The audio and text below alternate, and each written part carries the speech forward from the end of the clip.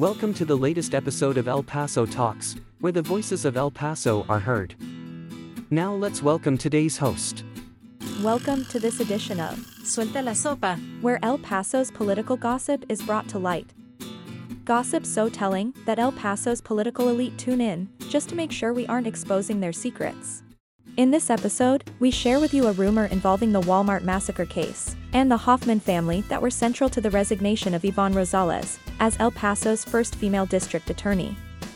As our listeners may remember, Rosa Maria Valdez, who is either the widow or the ex-wife of one of the victims of the 2019 Walmart shootings, is now facing a court case in Mexico regarding paperwork filed in court.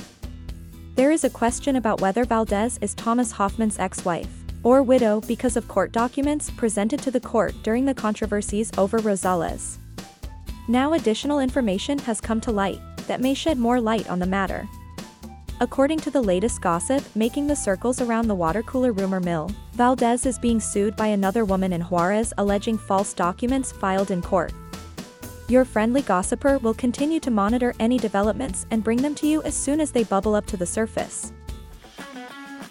This has been Suelta la Sopa, where the political gossip is exposed for everyone to enjoy.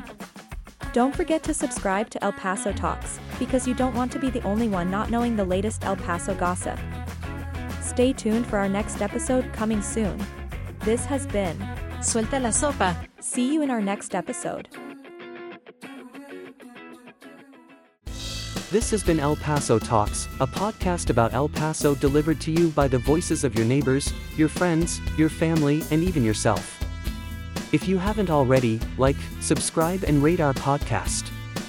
El Paso Talks is produced by El Paso News. The opinions expressed are those of the individual delivering the episode and may not necessarily represent the views of El Paso News or the other podcasters on El Paso Talks. Find us at elpasonews.org. See you in the next episode.